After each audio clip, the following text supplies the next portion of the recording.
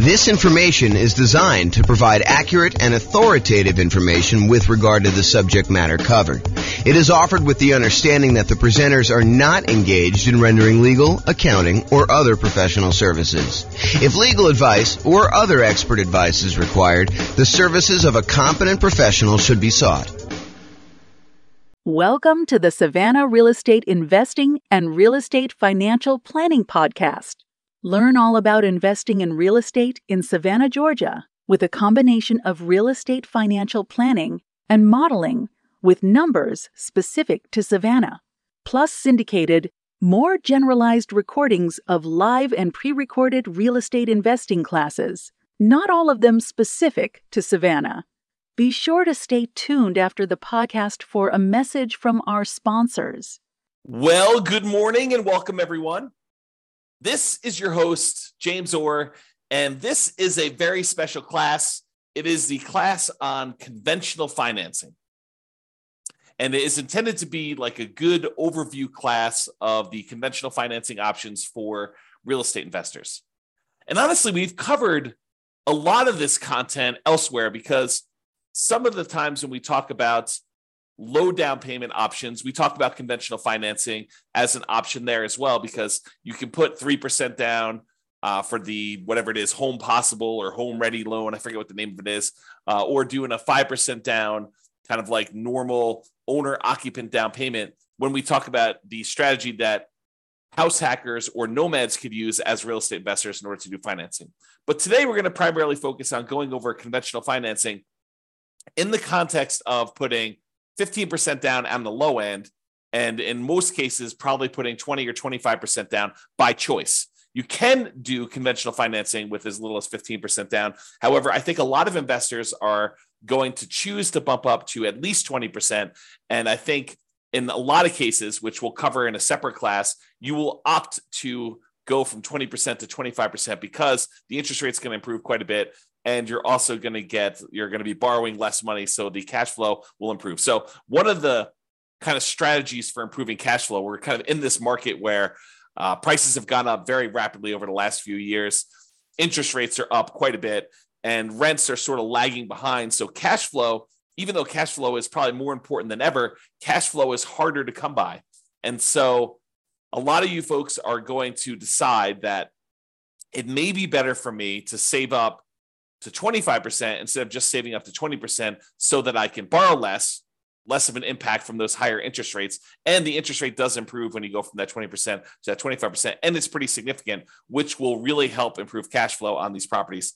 And some of you may actually choose to forego financing altogether and buy properties free and clear, which we'll cover in future classes as well. Okay, so let's talk about conventional financing. So why conventional financing? Some investors will be obsessed with nothing down options like the USDA or the VA, or doing some type of like really idealistic burst strategy where you can go buy properties at such a deep discount that you can do the work and pull all of your money back out after you have time to refinance it 12 months down the line. Or they'll be obsessed with low down payment options like doing house hacking or the nomad strategy, where you're putting 3% down for conventional financing or 3.5% down for FHA. Maybe you're buying a single family home with FHA or a duplex or a triplex or a fourplex, or maybe you're going to go buy a single family home with 5% down conventional financing. All of those kind of like low down financing options.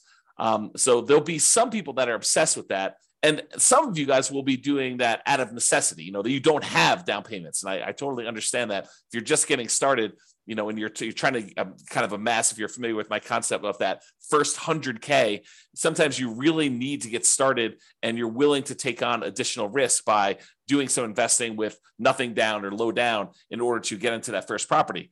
However, about 1/3 of all real estate transactions are purchased for cash. And here is the latest Redfin data going through, I think pretty much March, if I'm not mistaken. That definitely shows January of 2023 on here, but I believe it's actually just not showing enough granularity for you to see that it's going through to March. But it shows you what percentage. And so you could see going all the way back to 2011, which at this point is 12 years ago, you could see that it kind of fluctuates the share of U.S. homes purchased with cash. And so you can see that, it's just over 30% there. We kind of peaked out at whatever this is, 37% or so in the 2013 sort of era. And you can see that there's, a little bit of movement here, but the low was about 20% of properties being purchased with cash. And that was in April of 2020, which when interest rates were really, really, really low, right after COVID, it doesn't surprise me that a lot of people decided to finance properties then. When you can get a 3% interest rate on buying an investment property or a 3% interest rate buying an owner-occupant or lower than that if you're buying an owner-occupant, I think we were seeing really, really low around that time. It wouldn't surprise me that cash purchases were at all-time low. But now we've kind of had interest rates kind of creeping up, and the number of properties or percentage of properties that are purchased all cash is pushing whatever this is, 32% or so. And that is a local high. We're basically, for the last 9 years, that is the highest we've seen all cash purchases, which if you ever see me do my presentation on how much longer it takes to achieve financial independence, if you wait that really, really, really long time to save up enough money to buy a property all cash, then you buy that property all cash and you save up to buy the next one all cash. And you kind of do that as your strategy to acquire rental properties as quickly as you can, even though it seems like it's really, really long. It's not that much longer than if you save up and put 5% down or 20% down or 25% down in order to buy rental properties, because the cash flow on an all cash purchase is significantly better than the cash flow you're seeing on a 5% down or 20% down or 25% down sort of purchase. And so you get to financial independence not that much slower, in some cases, maybe even faster. So I'll do another class on that coming up here, but realize that it's not as bad as you might think to do all cash as a strategy. Okay, so with that being said, about 1/3 of all these are purchased for cash, and that's been pretty consistent. And there will be investors seduced by the siren song of creative financing. Those that are attracted to the idea of going and finding, some type of seller, motivated or otherwise, or distressed property of some type, and trying to structure creative owner financing or wrap financing or subject to, or acquiring properties on a lease with an option or lease purchase contract, or, do an installment land contract or contract for deed, or, in some cases, maybe doing loan assumption if you're doing some type of house hacking where you're trying to assume a really good low interest rate loan of some type. So there will be, a lot of you, I wouldn't say a lot of you, but there will be some of you who will be seduced by this creative financing and are willing to do more of the real estate entrepreneurship of being in the business of going out there and finding deals, finding motivated sellers so that you can structure these creative financing deals.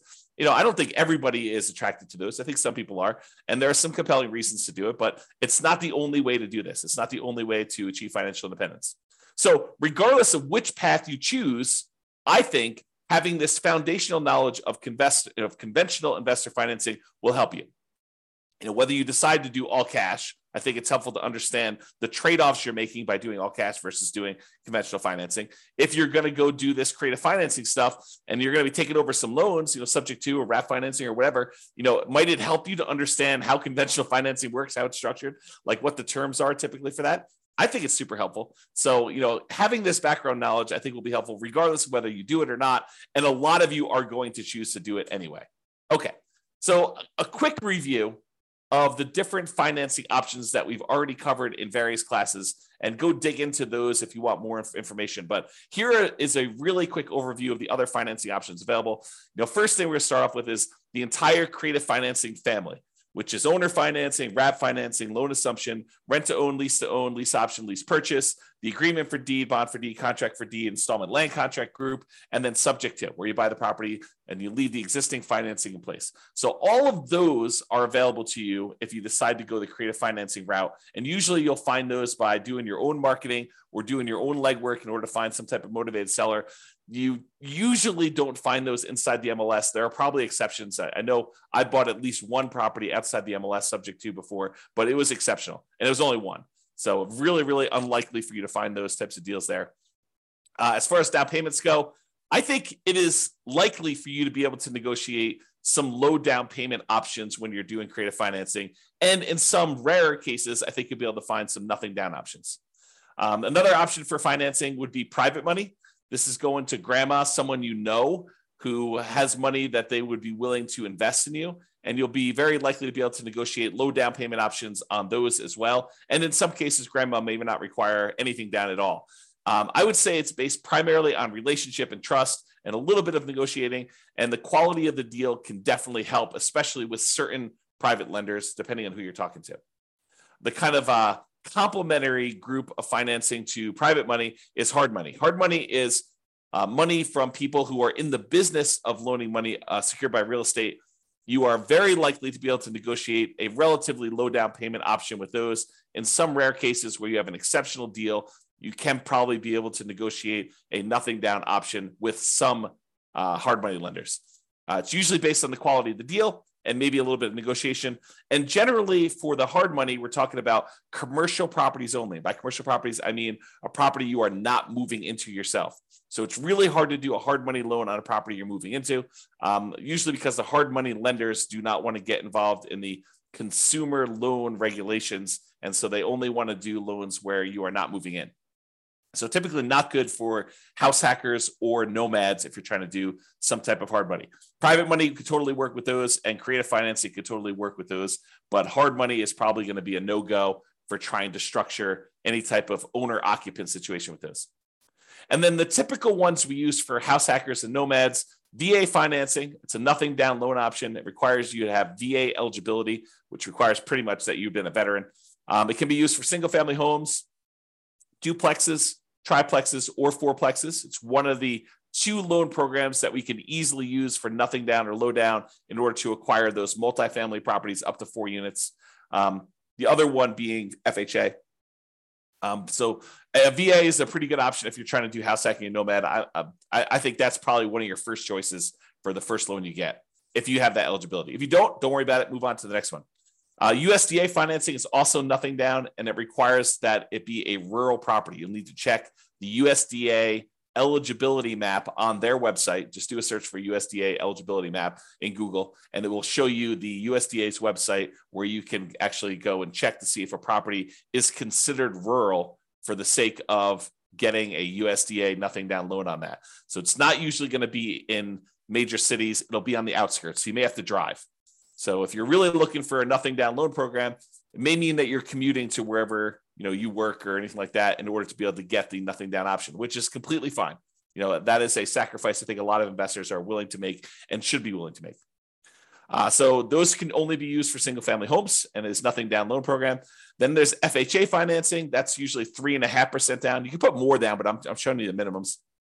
And FHA is the other one that allows you to buy single family homes plus duplexes, triplexes, or fourplexes in order to acquire those properties. Especially if you're doing house hacking or you're doing nomad strategy, both of those work great for those.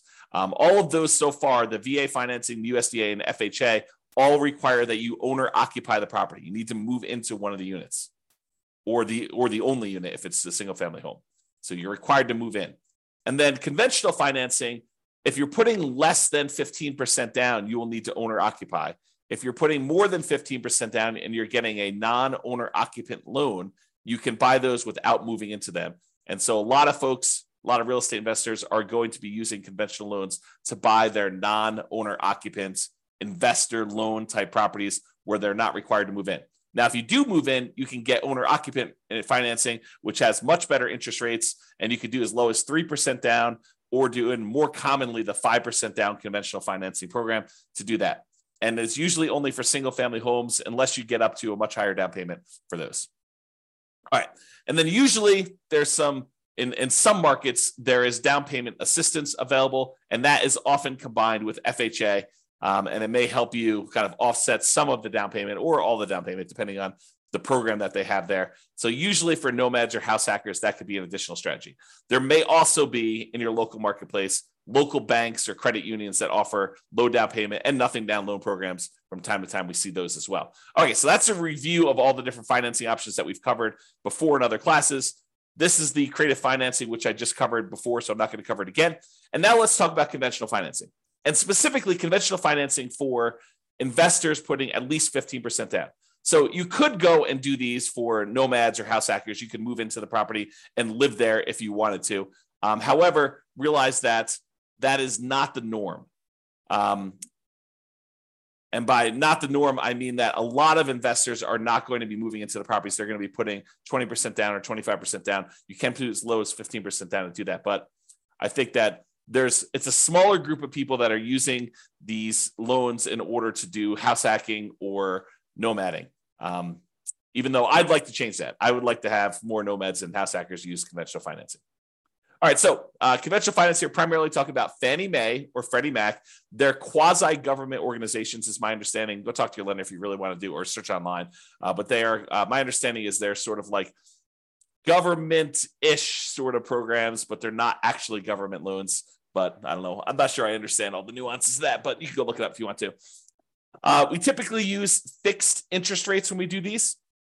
So you can do variable rate loans on some of these, but in a lot of cases, I would encourage you to consider trying to do fixed rate financing if you're going to get these loans. It's one of the few loan products that has these fixed rate things. If you're going to do portfolio loans, a lot of times those do not have fixed rate financing. There's some exceptions to that. Like our local portfolio lender, one of the more popular ones that we go to, they do have fixed rate financing for 15-year loans. But if you do a 30-year loan, they're variable.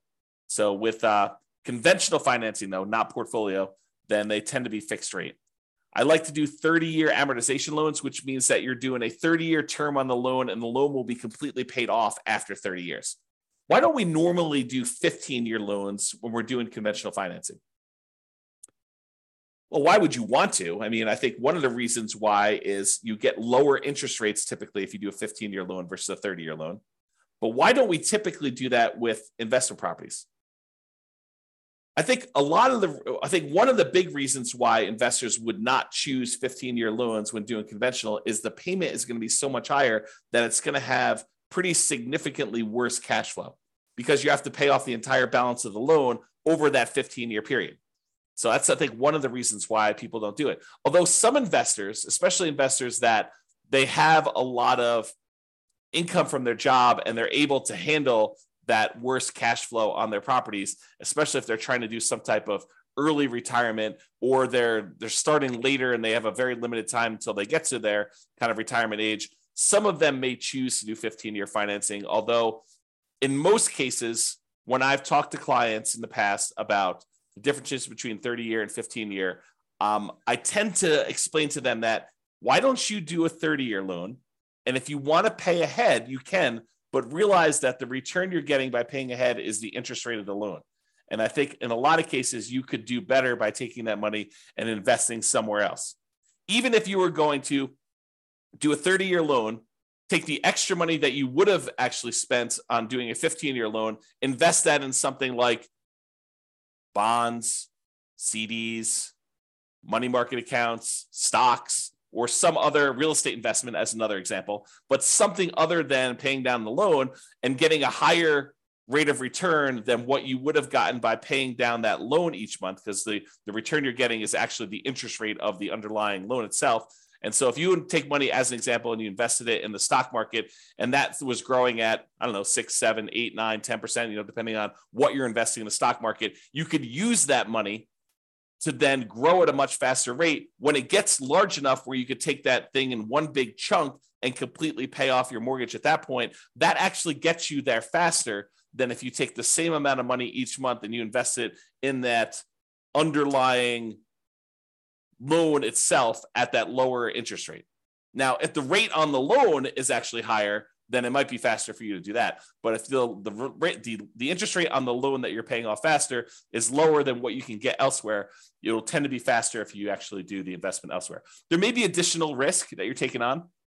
You're introducing the new risk of investing in stocks that when you do that. But I think a lot of folks believe that over a long enough period of time, that risk is a worthwhile risk to take for the return that you're getting.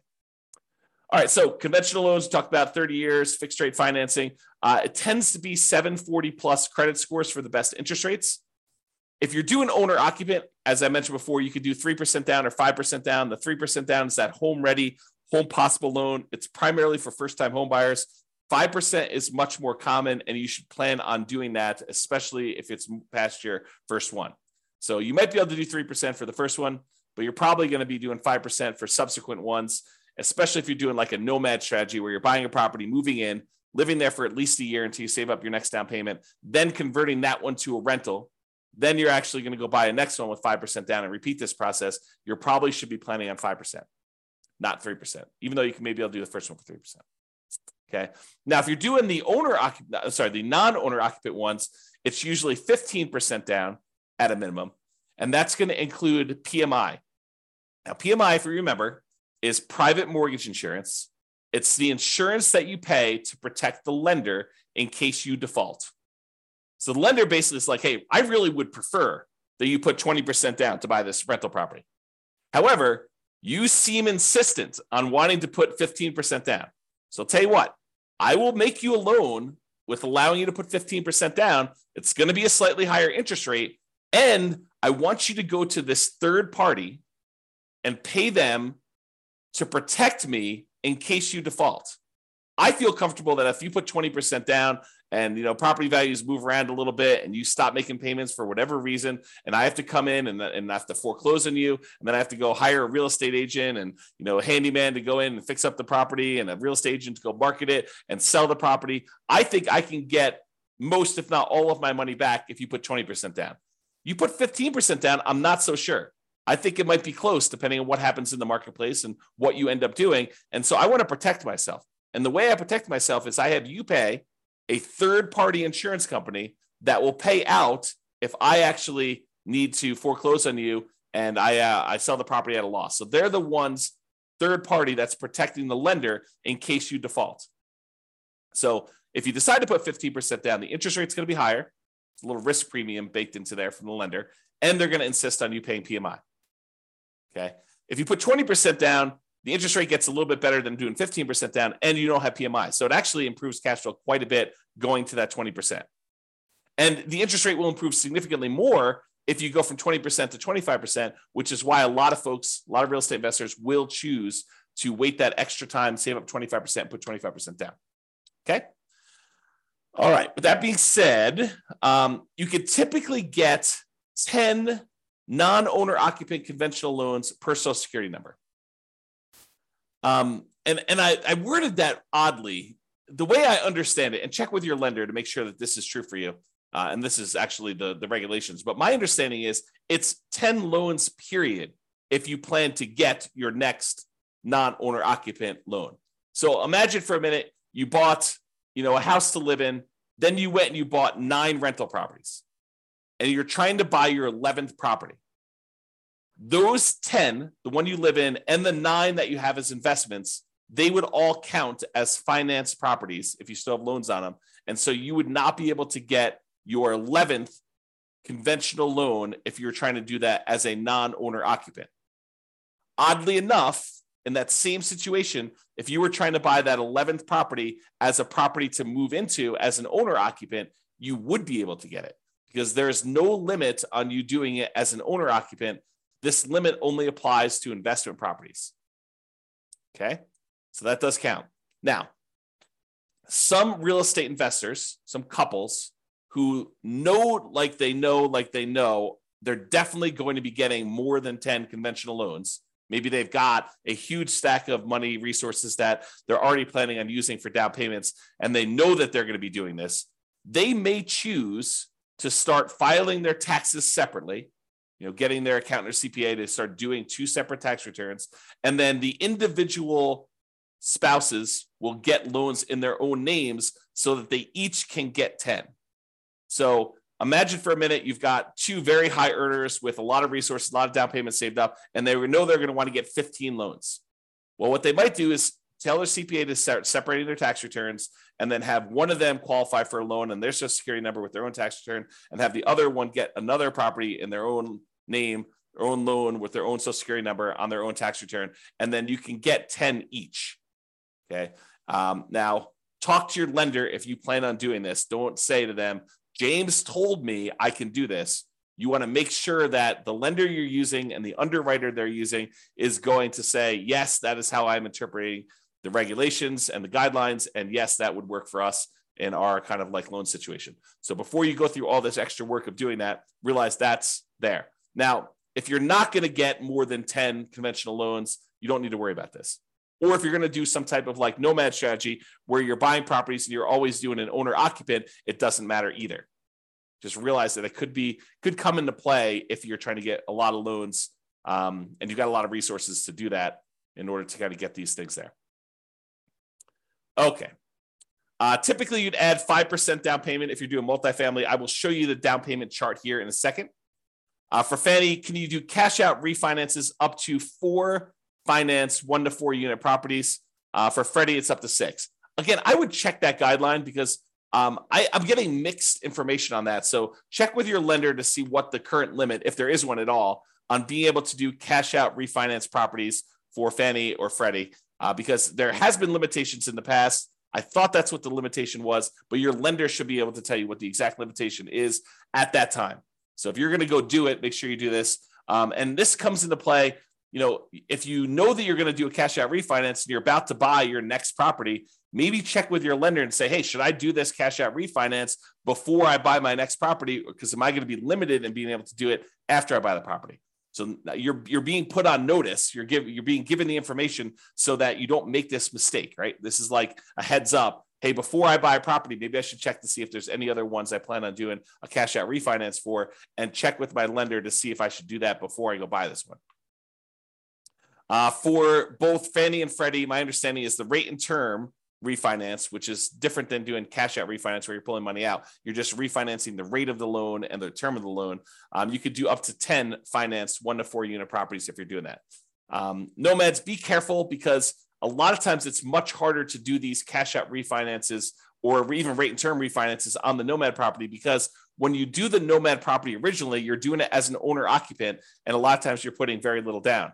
Well, realize you got to wait until you have significant amounts of equity in your property. And when you go to do your rate and term refi, you're now refining it usually as a non-owner occupant, as an investor, and you get an interest rate hit on that as well. So a lot of times we're doing these loans on nomad properties with the intention of holding on to them for a very long period of time, or paying them off very strategically. And we're not doing a lot of rate and term refinances on nomad properties in particular.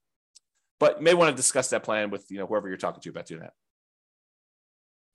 All right, so we talked about that. Seller concessions. So when you get a seller to contribute some money towards your closing costs, when you're negotiating your offer to buy the property, it's usually written when you make your offer to buy the property as to how much they're contributing towards seller concessions. And it's really a discount to them, right? You're really getting the property at a discount of whatever they're deciding to do in seller concessions. It's like they're netting that much less. So if you ask them for 2% in seller concessions, realize you're asking them for a 2% discount. So you may want to think about that when you're doing that. So when you're doing these loans, though, the maximum seller concessions you can get for doing these conventional loans varies between 2% and 9%. It's usually 6% with 20% down, or 2% for the non-owner occupant loans if you're going to do that. So 6% down with 6% seller concessions, 20% down owner occupant, or 2% for non-owner occupant. There's a separate chart for doing that. I don't know if it's on the next slide or not. I think there's a separate chart in the underwriting guidelines, or talk to your lender. Your lender can give you that. The most common conventional loan is the 20% down. It's for investors. So that's probably the most common one to do if you're doing investor loans, putting 20% down. You can do 15% down, but realize you're going to pay a penalty for that. I think we talked about that before.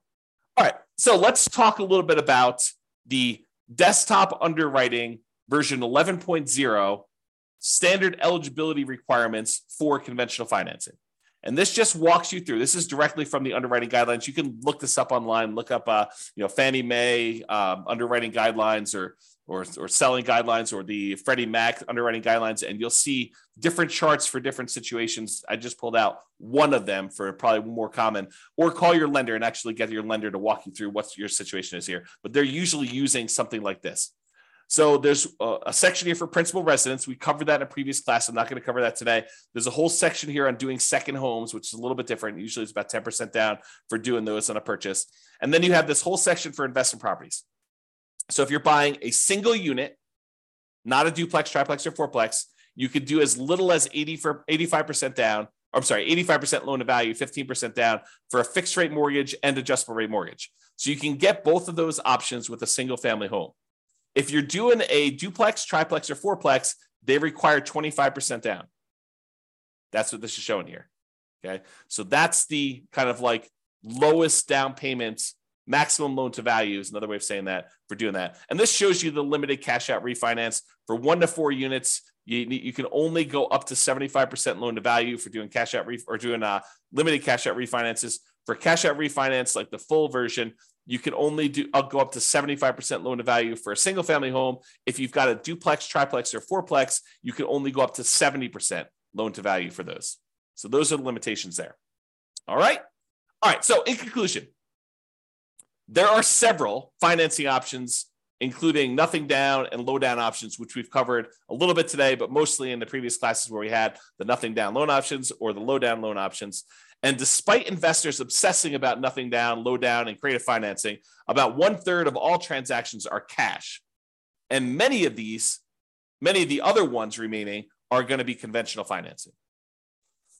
I think having a really good working knowledge of conventional financing is foundational and will serve you regardless of what type of financing you opt to utilize, especially if you're going to do conventional financing.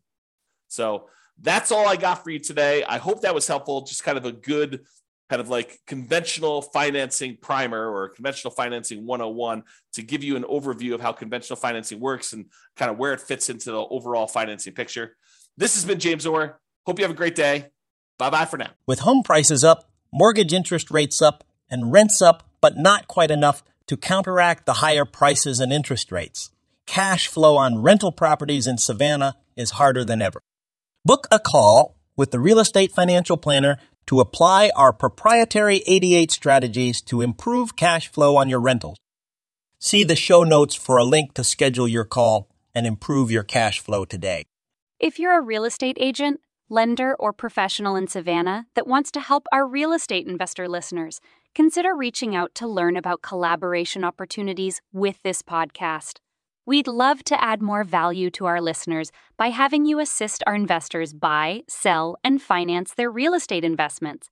See the show notes to schedule a call to discuss collaboration opportunities.